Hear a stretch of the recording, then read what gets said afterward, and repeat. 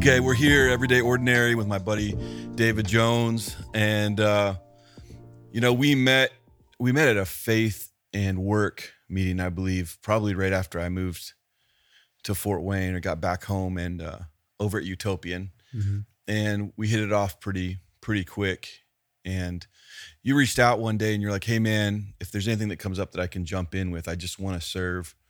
And so our first hangout, I think, was in a basement, just slinging stuff. Dude. And it was, for me, that was a big moment because a lot of folks have told me they want to come and serve. They want to be a part of our city. They want to wade into the neighboring that's available to all of us. But rarely has anybody shown up. I mean, just like that changes perspective for me when somebody talks about it or is about it. And I mean, your life is a story of you've had to be diligent, you've had to be faithful in a lot of ways behind the scenes when nobody knew what you're really doing, whether that's your sport life or in business now or even in politics. And so, one thing I want to just say, hey, would you give us a little backdrop? A little backdrop. We don't go deep. Just so people can get to know. Part? Well, I mean, I think you can start wherever you want. Okay. As much as you want people to know about you, you can let that out. But you've got a beautiful story, and part of it is getting to behold. Like, I know you on the backside of your story for that first 30 some years, and so I get to enjoy who you've become and who you're becoming. But some of the way that got you there, some of the stuff. Wow. For one, dude, you haven't texted me again to come serve, dude. So I'm kind of upset about that. It'll happen. Please do. I don't know, those moments, man, where you're with community and you're just working. Mm-hmm.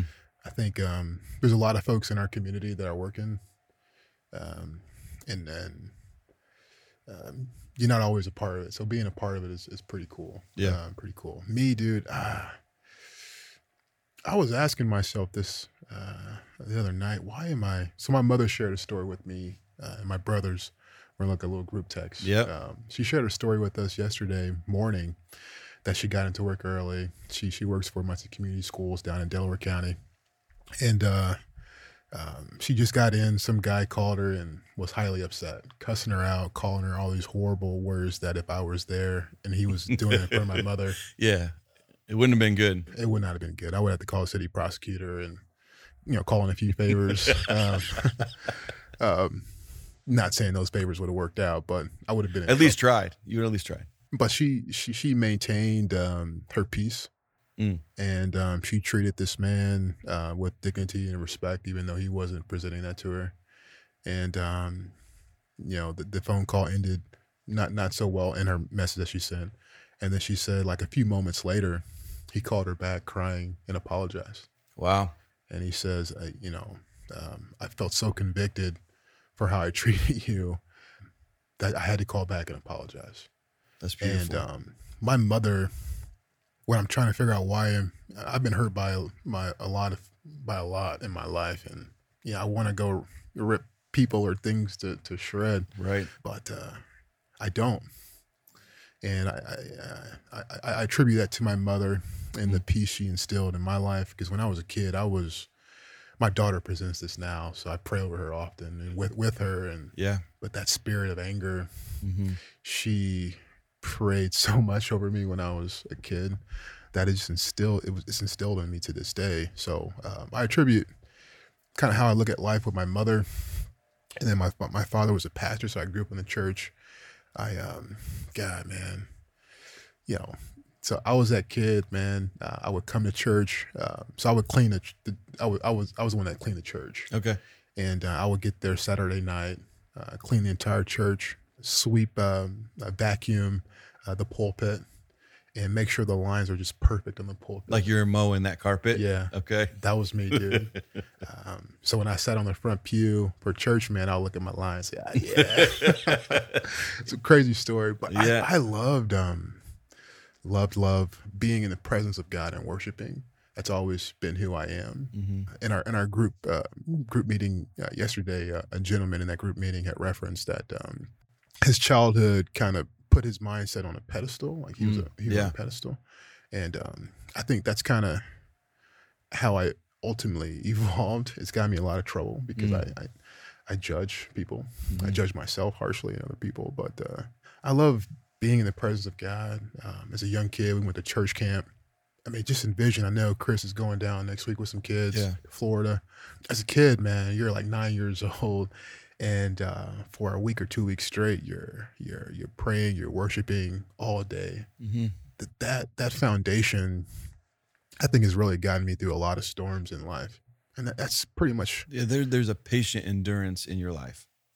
You know, it doesn't necessarily make sense if somebody knows you deeply, but there's a grace in that, right? Like maybe it shouldn't have turned out this way, but it has turned out this way. It's made you who you are. Church camp for me was always a place, you know, my parents had me going when I was a little kid. Middle school gets a little funky. You know, it's like hookup land where you're like hanging out with Jesus and then looking for your lady. I don't know if that was for you, but that was where my first kiss was on a mission trip. Wow. Yeah. It was weird. I was a little. It was 13, 14. I was a young. I don't know, man. I don't know. As a kid, look, man. I tell a story, and I'm comfortable telling it to the your audience now. Yeah. When I was a kid growing up, dude, I my thought on like sex and all that was, you only have kids when you have sex, and in my world, you don't have sex before you get married. Right. I did not. Go through with that. Yeah.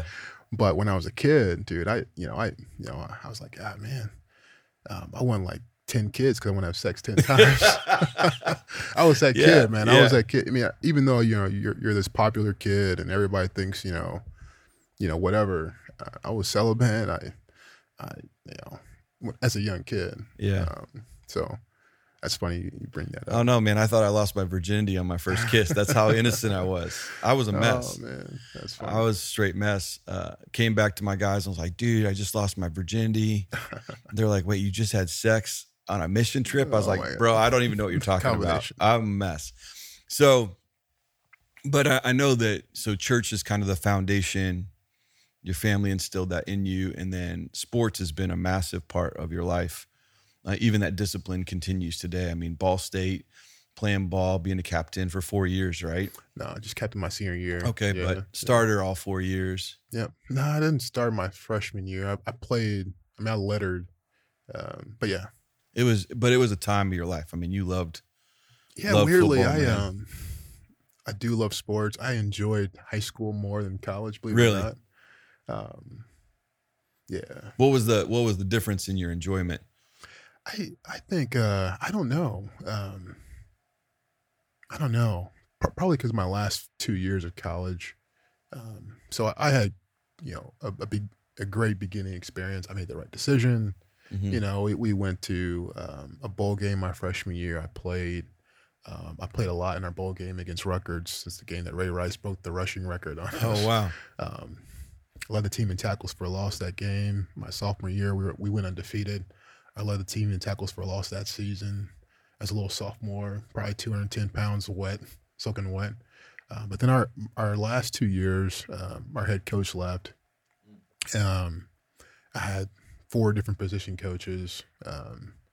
It was an experience that gave me a really bad taste of what the wrong coaching, the wrong influence can have on not just yourself but a group of folks. But in high school, man, you're free, you have no responsibilities, and we won all the time in high school. We always lost in regionals at Dwenger, which sucks. Dwenger, yeah, they were ripping people up back then, man. We had competitive games both times, dude, but it just didn't work out in our favor, which sucks. I bring it up to everybody I meet here in Port Wayne. Especially if they have roots in Dwenger, yeah. Oh yeah. So you played ball, and then I think there was a plan for the NFL. I mean, and that took some time to unravel, maybe unwrestle that out of your heart.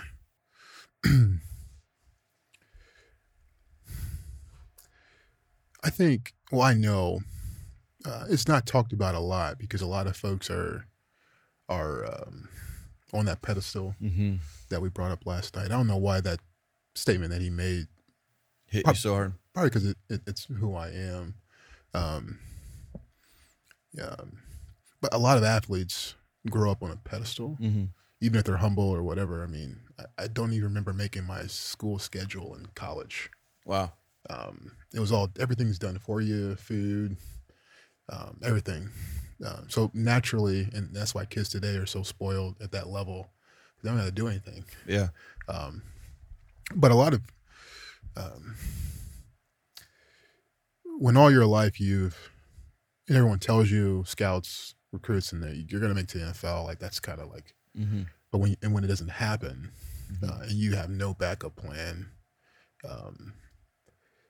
I'm confident I went through like a very depressing period of my life that was prolonged that I'd never really recognized. And I was talking to a few other of my teammates about this, and everyone went through the same thing. Oh, wow. And I think it happens more than people know of athletes, volleyball, swimming, basketball, whatever the sport is. If you play at a high level, it's difficult when it's no longer there and you expected it to be there.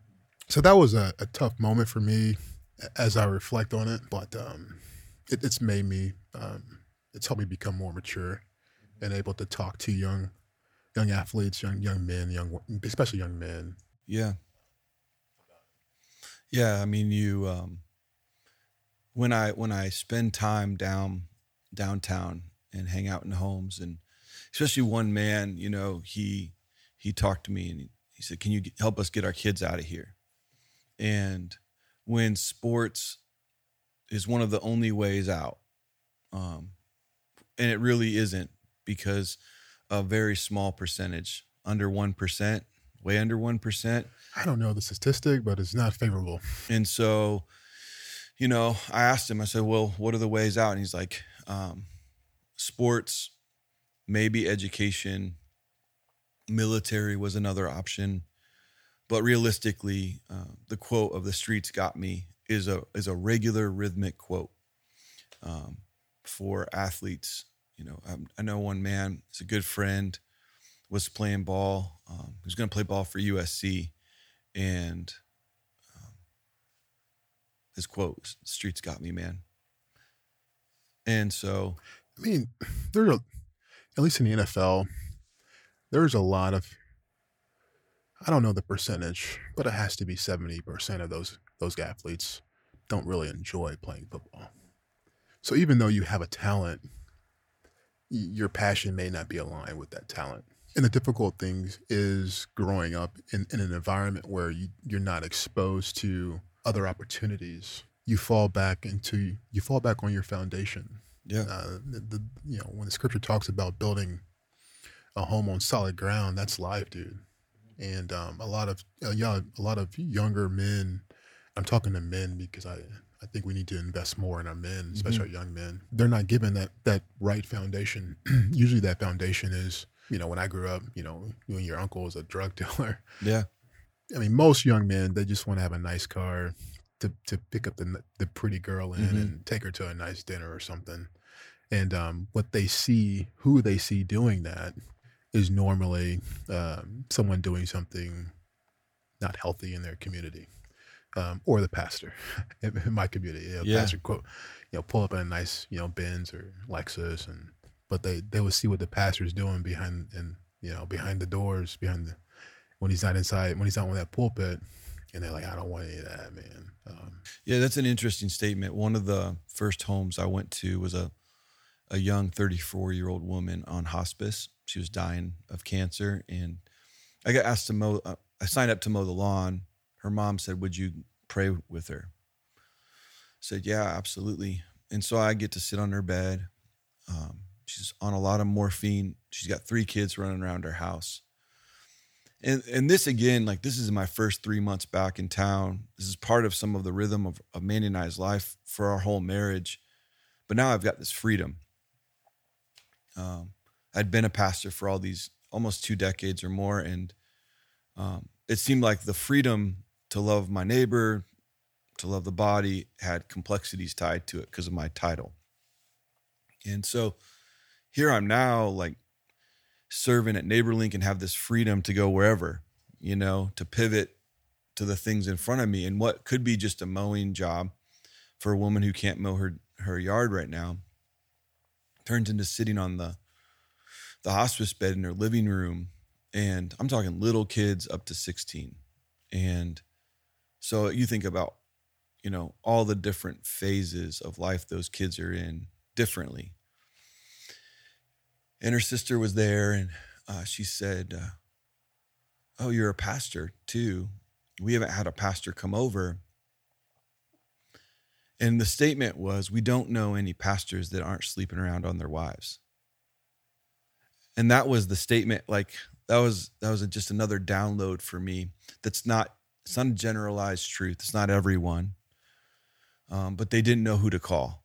And they said, well, one of our family members is a pastor, but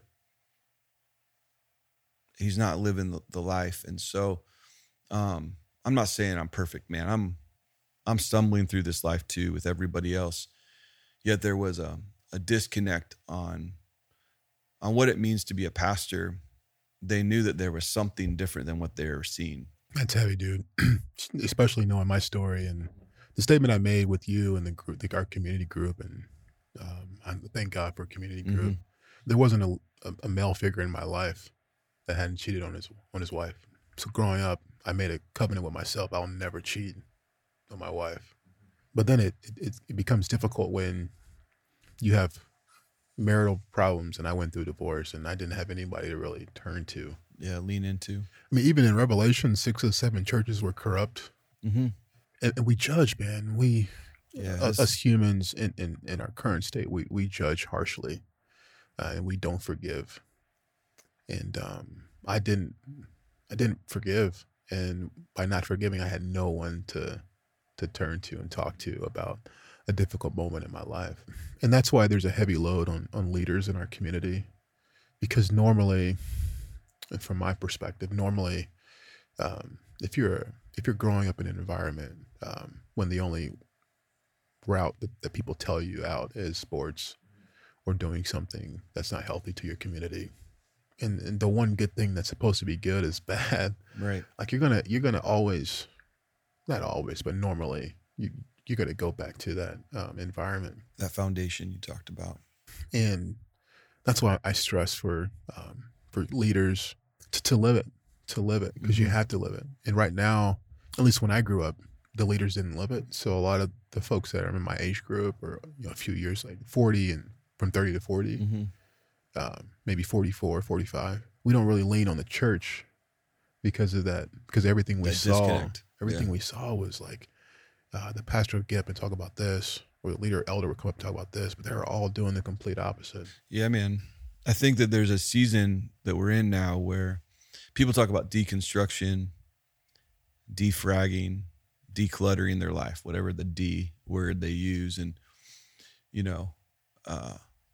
I think pastors don't know what to do with it. It feels like an offense to themselves, right? Like I'm still here, man. I know one of the things that my wife and I would talk about when people would leave the church was, it must be nice to be able to leave. We've still got to stay here and be faithful. And so we had people in our living rooms that would be like, we love you, we're in, and then never show up again. So I think that there's there's a piece that needs to be healed in leaders of not taking everything so offensively, right? So personally. But the reality is that there has been a lack of practitioners in the preaching world, in the leading world. And so whether that's politically or spiritually, and I think leaning to the spiritual leaders of our community, as they go, people go. And if we're preaching one message and living the counter message, especially this 30 to 40, but the generation, the millennial generation on the cusp of that 30 and the Z, I think they're just looking for authenticity. They may not know where to look or how to look, or even where they're looking isn't that beneficial. As Jesus Revolution said, they're looking for God in all the wrong places. But to be offended about them leaving, to be upset that they're leaving rather than to do some reevaluation of our lives.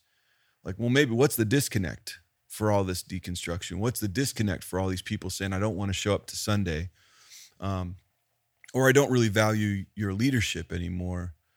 Will go a long way into changing maybe this conversation, man. Because you're right. There's a lot of folks that don't trust the leaders of our churches because we haven't shown ourselves to be trustworthy. It's a hard truth to accept. Yeah, at our core, we're humans. Right.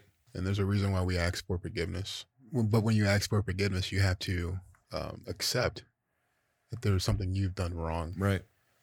And as leaders, when you're on that pedestal, you don't want to accept you've done something wrong. Right. Well, one thing you said, man, earlier is we're just so judgmental on each other. Yeah, like we're looking for each other's failures. We're celebrating each other's failures in our culture. That could be any topic you want to talk about, but we are just so quick to. Yeah, it bothers me. I don't like it when, we immediately celebrate like Will Smith. Yeah. He did something, but he was on that pedestal, right? And for some reason, the folks that we elevate, we love to tear them down, no matter who it is. The president, the former president, Speaker of the House, your pastor. People love to gossip. I don't like being a part of it. Right. Which is unfortunate. That you don't like to be a part of it. It's unfortunate that you don't like to be a part of that gossip. I'm just kidding. The situation is unfortunate, and I don't like to be a part of it. Right, I got you. Because I don't know, I feel like our eyes are on the wrong thing. Mm-hmm. It's like, so I coached football as well in Phoenix, Arizona, Paradise Valley School Corporation at North Canyon High School in Scottsdale. And when you coach a kid who doesn't know much about football, you try to get their focus right. Mm-hmm.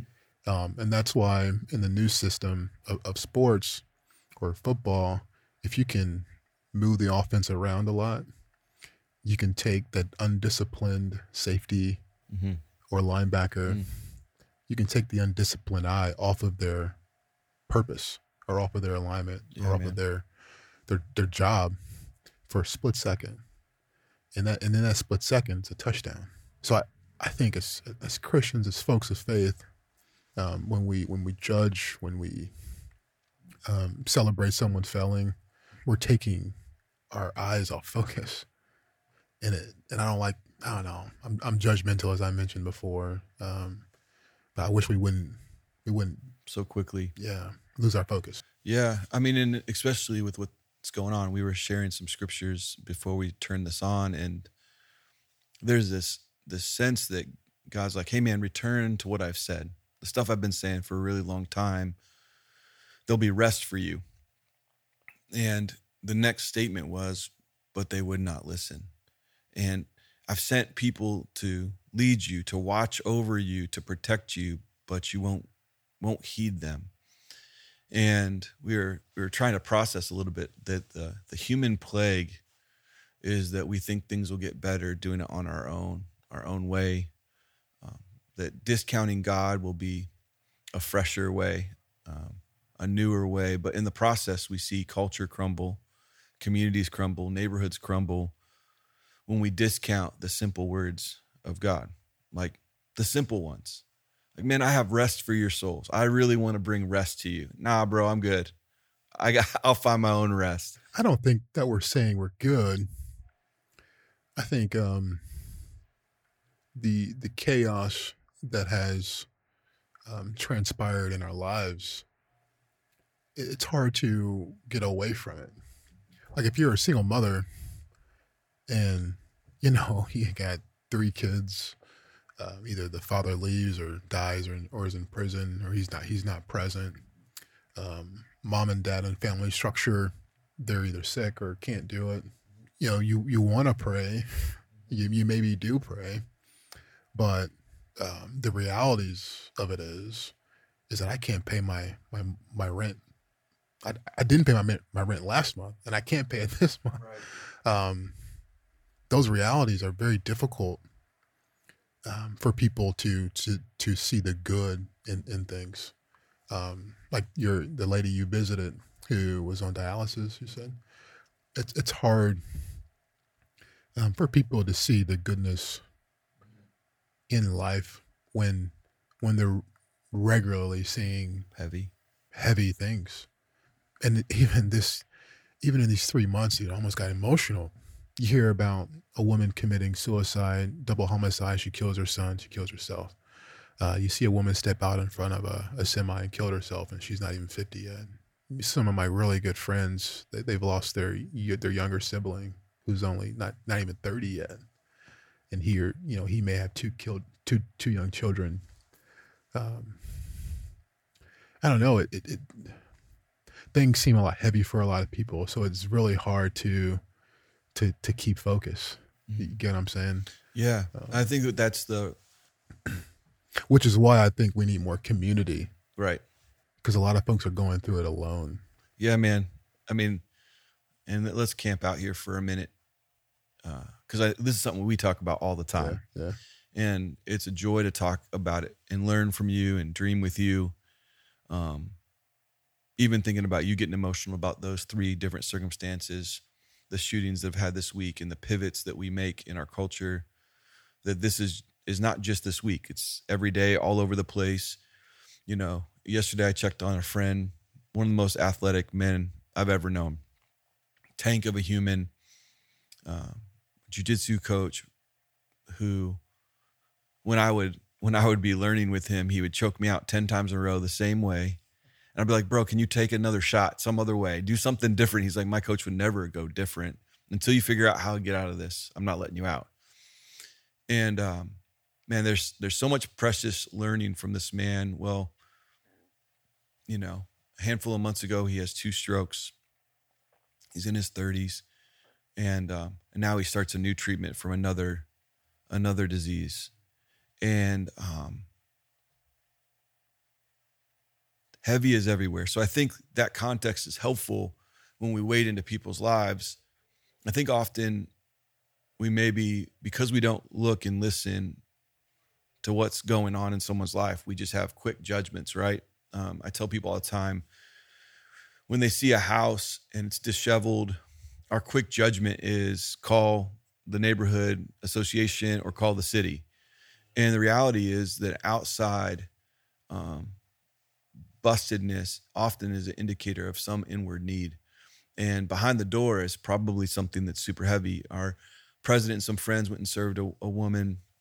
She had 2 foot of grass in her yard, and the people on the left and the right were groomed. Tight lines, it looked like a stage. And nobody had touched it. And so you find out behind the door is an elderly woman caring for her mom in hospice and her daughter that's disabled. So we don't know. I think one of the beautiful things about NeighborLink that I'm learning and growing in is that behind the door is a real story of real humans. And so when you think about the heaviness that people are carrying, the conversation of our city, specifically Southeast, what are some of the ways that you see the heavy, but also are saying, let's press forward in these maybe ways? I see people working in the background. That work hasn't manifested itself just yet. So I'm excited about seeing or helping harvest, helping harvest that. But it's going to take a community to harvest it, is my thought process. And you have leaders, you with NeighborLink, Amos at the YMCA is doing a really good job, and other folks. There are churches that are wanting to pour into it. But my thought on it is it's very difficult to help someone who doesn't know they need help or knows how to value help.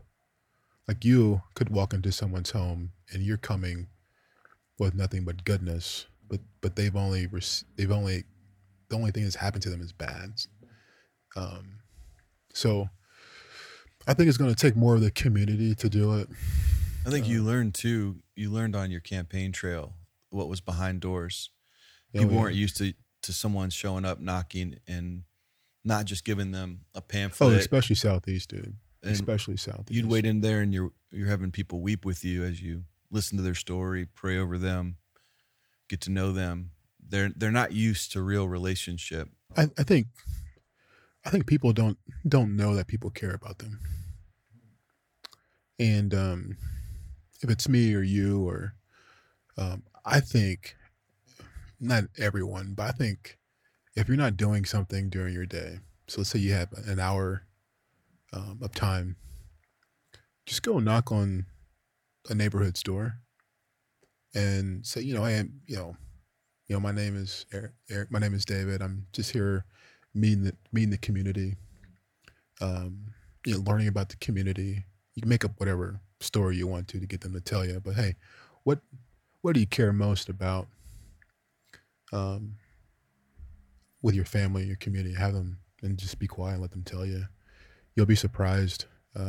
I ran a political campaign coming off coming out of the era of Donald Trump being president, coming out of the era of COVID, George Floyd, Mr. Aubrey. People are triggered and they're hurt, or they feel pain and they feel hurt. And the only thing that throws stones at is your politician, and they don't have their politician. No one comes to knock on their door, and I did, and I'm wanting to be their politician. Yeah. But I think opening the question about what they care about, where they're most passionate about, I think disarmed them. Well, what are some of the things you heard? Because I think I had a buddy on a couple of weeks ago, and he just said people need to know that they have value. They don't know that they have value. They maybe have never been told, hugged, held, invested in.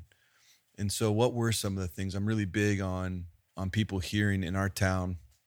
That's why it's everyday ordinary. It's what are the things we're bumping into? What are the stories that are being said? The people that we're meeting along the way that inform how we care, inform how we invest, inform how we dream. Because if the people aren't telling us, if our neighbors aren't telling us, then we're just shooting blanks. I think I can sum up a lot of my conversations with people just want to know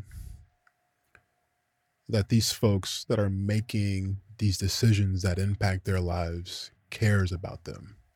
I think that's really it, dude. Most folks don't know the sauce that goes into how a bill becomes a law. They're not in caucus. Caucus is in state and in federal politics, even local politics. You have a two-party system. Normally, if you're independent, you caucus with a party of your choice, and in that caucus, there's a lot of debate, right? And out of that debate comes a presentation of how they're going to handle a bill on the floor or something. A lot of folks don't know that debate comes out of a place of caring. They just see the end result, and by the end result, they're reading some headline. Ron DeSantis hates black people. Yep. I don't know Ron DeSantis. I don't think he hates black people, but the point is just that they read the headlines. It's not safe to if you're black, to go to Florida, or this politician hates someone who's gay.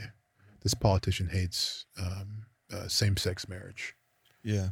But they don't know that person. They only get a tagline. And normally when you know that person and you've had a time to hear their thought process. So I had a friend who told me, look, I would never voted for a Republican before in my life, but I vote for you because I know you care about people. Yeah. There was a lot of things people talked about, but I think that was the biggest point, that, wait a minute, this guy, he didn't come to like sell me something. I didn't come with talking points of 3 promises that you're going to accomplish. Yeah, because that's not how it works. I was being honest with you. Right. If I were to win, I was going to be a freshman representative in a body of 100 people. Yeah. Now, a value that I had was that I mean, I have a perspective on what I want to accomplish, but the value that I have is that I have the cell phone number to the Speaker of the House. Yeah. I have the cell phone number of these leaders on these committees. So the likelihood is I would be able to achieve an agenda more efficiently than my opponent because he was in the minority of the minority. He's probably a good person, but it'll be a seat there that's not effective. Yeah. And I was willing to at least push a narrative really around economic development and entrepreneurship and be a part of discussions and policies that drives opportunity for folks who need it most and create a position to where more problems are solved within the community structure than the government structure. The government is an efficient tool. It's an inefficient tool, but it is a good tool. I came from where community solved our pressing problems more. And when you don't have the community, someone would try to solve a problem. Well, that guy doesn't know me, right? Or she doesn't know me, or he doesn't know me, or he thinks he doesn't care about black people or white people, right? You don't know them, but when your pastor or your lead deacon or your community person is helping you solve something, you know that it may sound critical at that moment, but you know that they care about you. Right. So it's a long-winded response to what people are talking about. I think ultimately I can sum it up as most people just want to know that someone cares about them, especially if you're taking care of a loved one that's sick. All you're doing is exerting your energy on something, and you're not getting anything in return. Right. Your kids are coming to you. Hey, Daddy, can you buy me this? Mommy, can you buy me this? Mommy, my friends are doing this. Can I go to? Or you don't have enough disposable income, to take your kids on a nice dinner or something, or take your kids on spring breaks coming up. Right. I grew up where we didn't take spring break vacations. Right. Right. All my friends are going to Florida. My mom took that tax refund and paid our private institution payment, a private school payment. So we didn't have spring break. So most people just want someone to look and look, I care, and not say it, but show it. Mm-hmm. It was interesting too, just different backdrops. Spring break was the normative for us. And so you grow up thinking, well, when you get older, everybody's going to be gone during spring break. But the reality is the majority of people have never left their home. And I think another misconception that I had was July 4th was a big day for us to go to the lake or to go to watch the fireworks. But on the southeast side, it's one of the most dangerous days of the year. Is what folks told me. And I was like, man, I have no reference point for that reality. And so I just think that many people, when we talk about how we care, if we don't know them, if we don't get to know them, then we have a very small soundbite of understanding, a generalization of culture or ethnicity. I think race has been used as a divider, whereas we should be eager to learn people's ethnic background and cultural backdrop. And to learn those means to know how to love you. Without those, though, I have very little context, right? I'm just going in. It's hard, man. Come on, most people. So what I do for a living is I help people. I'm an advocate for people as well to help them retire. And I get to know a lot of people in a very intimate space. And people are 55, 60, 62. They still don't know what they want to be when they grow up, dude. Right. So I have thoughts around it all, but if we can just show people that we care, I think a lot more could get solved. Because we all live in our own little bubbles, and we're working 9 to 5 or 9 to 5, then 6 to I don't know. People are in their little bubble trying to provide for their family, and when you pop that bubble, it's really disruptive. I think during COVID and in the lockdowns, when George Floyd was murdered, in a forum that we all saw, I think that popped a lot of people's bubbles and it triggered a lot of people. And people don't like to be told that you don't care about me because they're like, wait a minute, for one, I don't know you. And two, I do care about people. I don't know you. Like, I don't know. Right. People don't like feeling judged. And they get really defensive when they're being judged. So now there's this big push and pull when you don't know people. And then people are forced to show that they care. And I think that's really dangerous to the system because it's if you do something that is monumental and it's not out of a good place of mind or heart. I mean, look now, a lot of companies are firing the diversity and equity inclusion associates. Really? Yeah. I don't think it was genuine. I think it was a response to show, wait a minute, I do care. Here's this gal, here's this guy. Versus truly getting to know a community, a family. Yeah. Hopefully with being present, such as NeighborLink, being consistently present will help change that narrative. And it's not going to happen in a month or 2 months or quarter or 2 quarters or a year. It's going to be a decade process because it's been decades to build up to where we are at. Yeah, and I think not to generalize the narrative, right? It's like, I think when people think of, we have a generalized narrative that goes throughout our nation or our community of what Black people are, what white people are, of Hispanic or Asian or like we have generalized information sound bites. Like the DeSantis statement is like he hates all Black people, but that's a generalized statement of our sound bite that might have been said and shared, and now everybody believes that that's what Ron is versus we really don't know. And so when we then generalize ethnicity, people come with a very narrow view that is very wide in the making. And what I've learned, man, is when I sit down with people, if I ask them questions and really listen, there may be a common thread. Like they all want to know that we care, but there's a different backdrop for everyone. You know, there could be one woman that I sit with who's never had a white friend, and another woman that I sit with or man that I sit with that says, man, I've had white friends my whole life.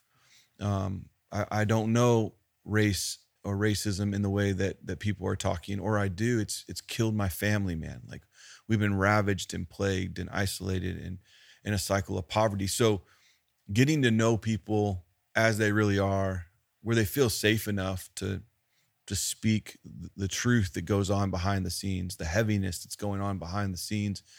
And then when we see it do something, I think a lot of times in our culture, we have people speaking and writing and throwing pictures all up on some forum, whereas there's a massive disconnect between hearing and doing.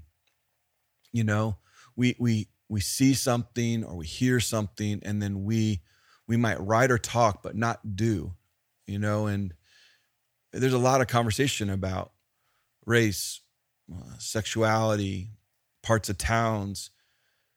And I think, you know, what would you say to someone who is motivated, burdened for such things, but really doesn't know what to do?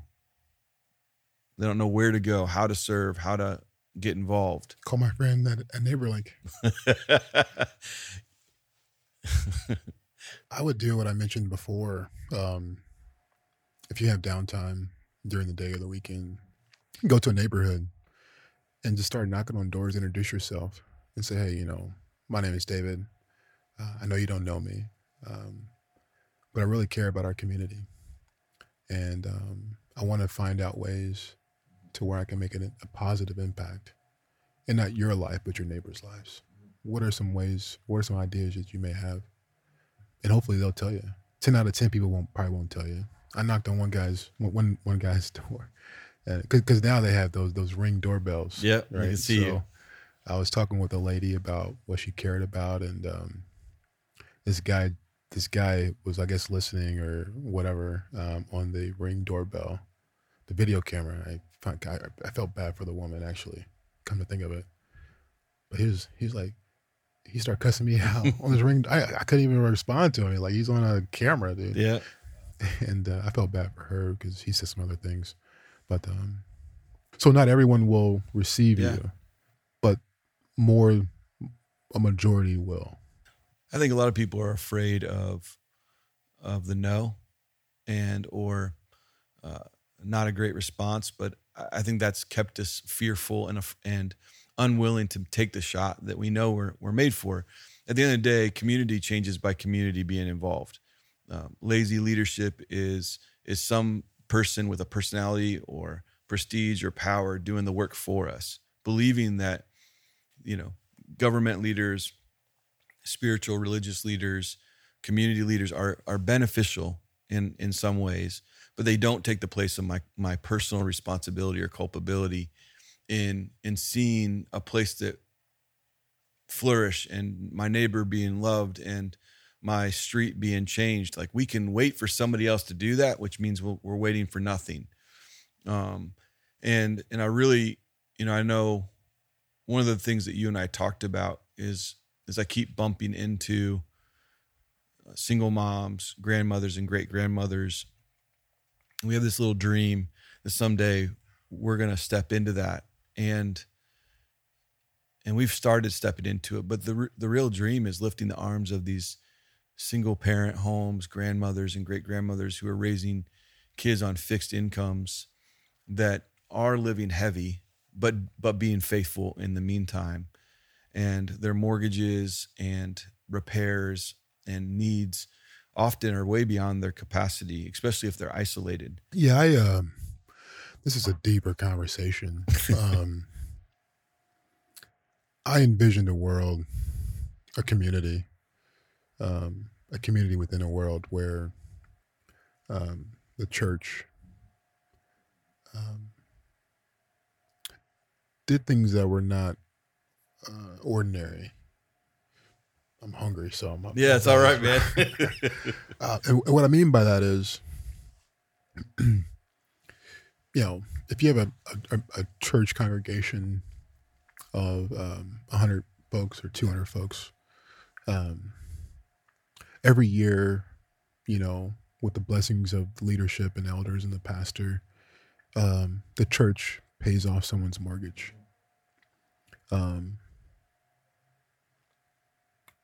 And, I'm pretty sure if the church started doing that, that church will grow rapidly. But not only mortgage, but, at some point education, at some point providing childcare. Early childhood learning is a major issue in the state of Indiana.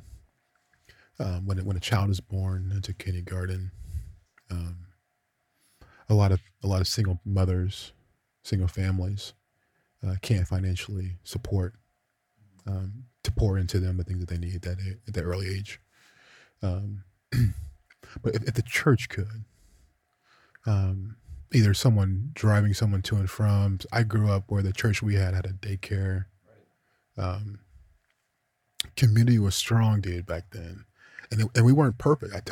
I shared some things that our church was not perfect in, but we did have a community, and there's so much.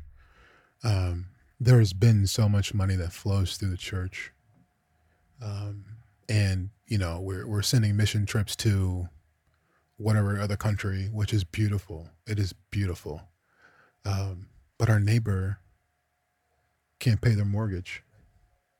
I mean, I read that the presidents, and I pray for our president. I'm not that kind of person, but they're paying for the pensions, and I haven't.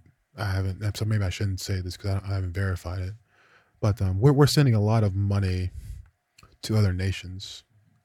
When there's people in our backyard, Flint, Michigan still doesn't have clean water. Indianapolis doesn't have clean water. I mean, every major city has lead in their pipes. We've just coated it, so it's different. But so I referenced that back to the church. That man, we want all this outreach. We want to do all this stuff, build bigger buildings, and that's beautiful because you want to have a temple to, I guess, praise and worship in. But I see building temples in people's homes versus another structure, another building. And I think the church has kind of missed missed that step. And Well, yeah, man. I mean, does that make sense what I'm saying? yeah. Okay. So you and I have talked about this a lot. So the tabernacle was a tent that was movable. God's spirit dwelt in that place from spot to spot as they traveled through the wilderness. Later on, they built a temple. It was blown to bits. Hasn't been rebuilt. The New Testament is that God would dwell in the hearts of men and women, and that the temple would be now on the move again, but through individuals. And I think that somewhere along the way, we've hunkered down with the idea of we need to keep building temples when we need to invest in the temple we've been given, which is each of us.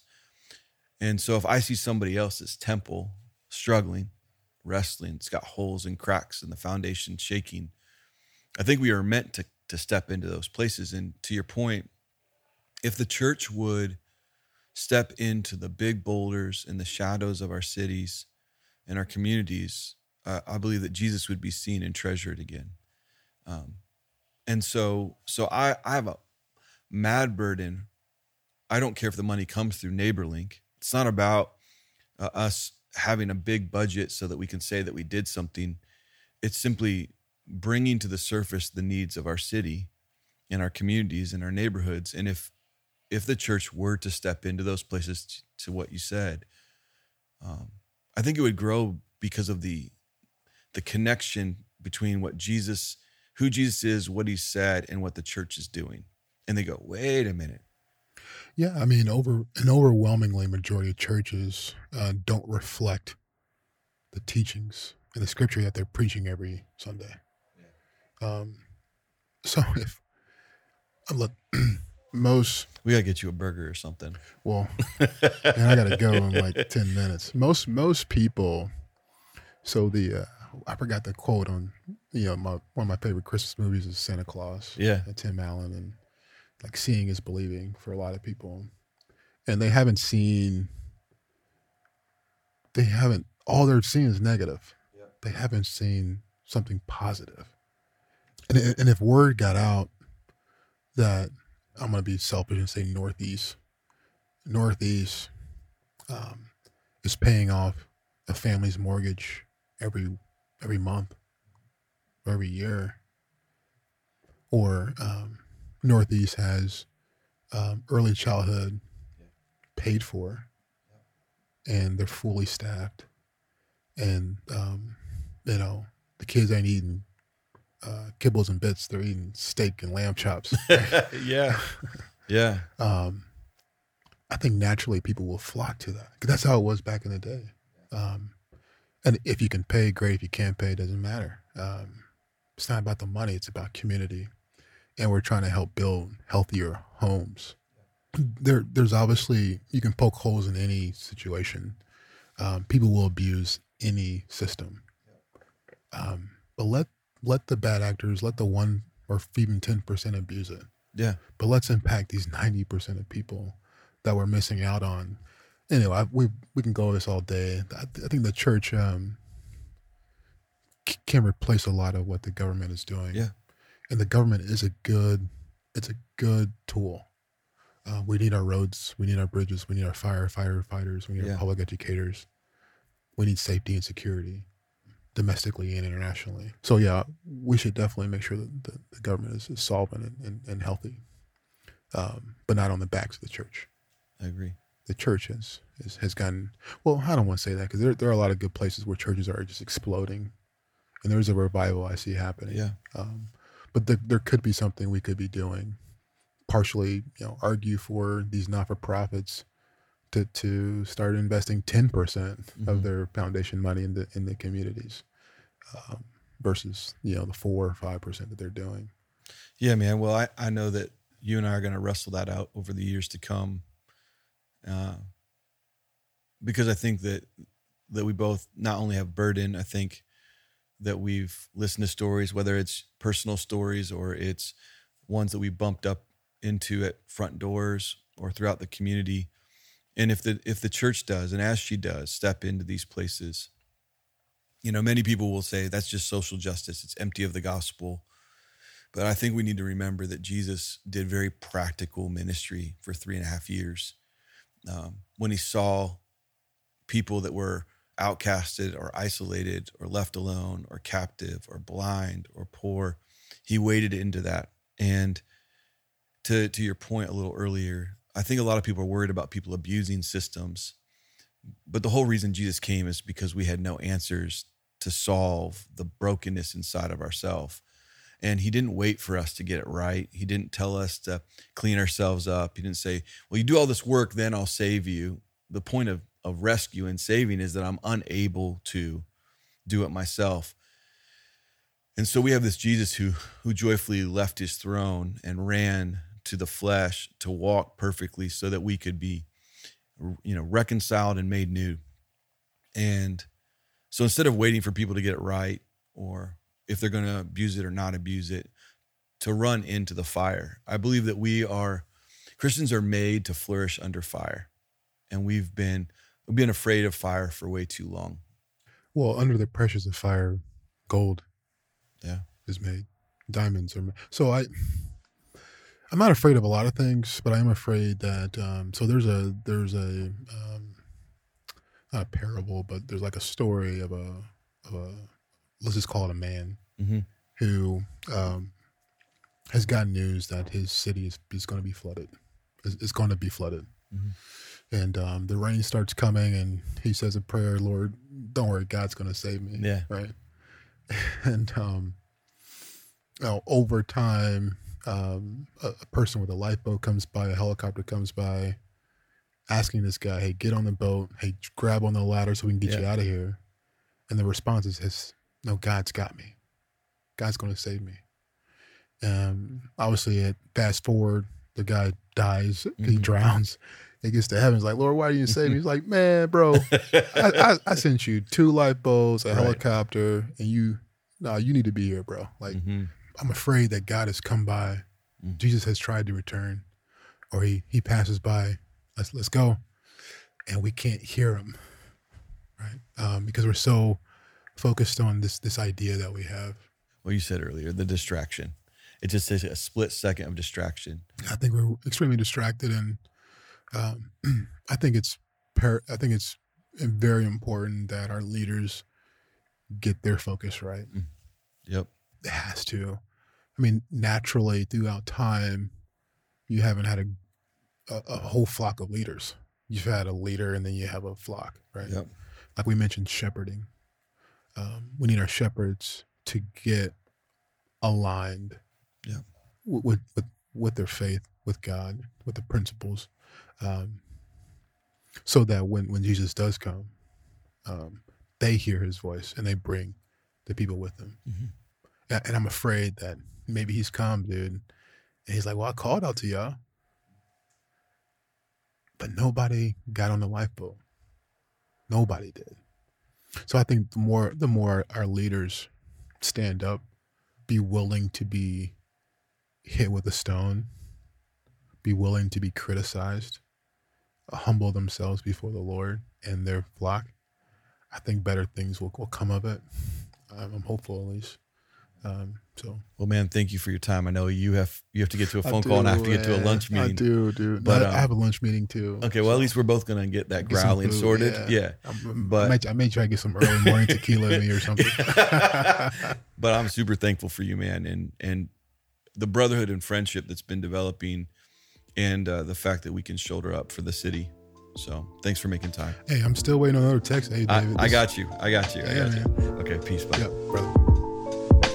Patiently waiting for a knock on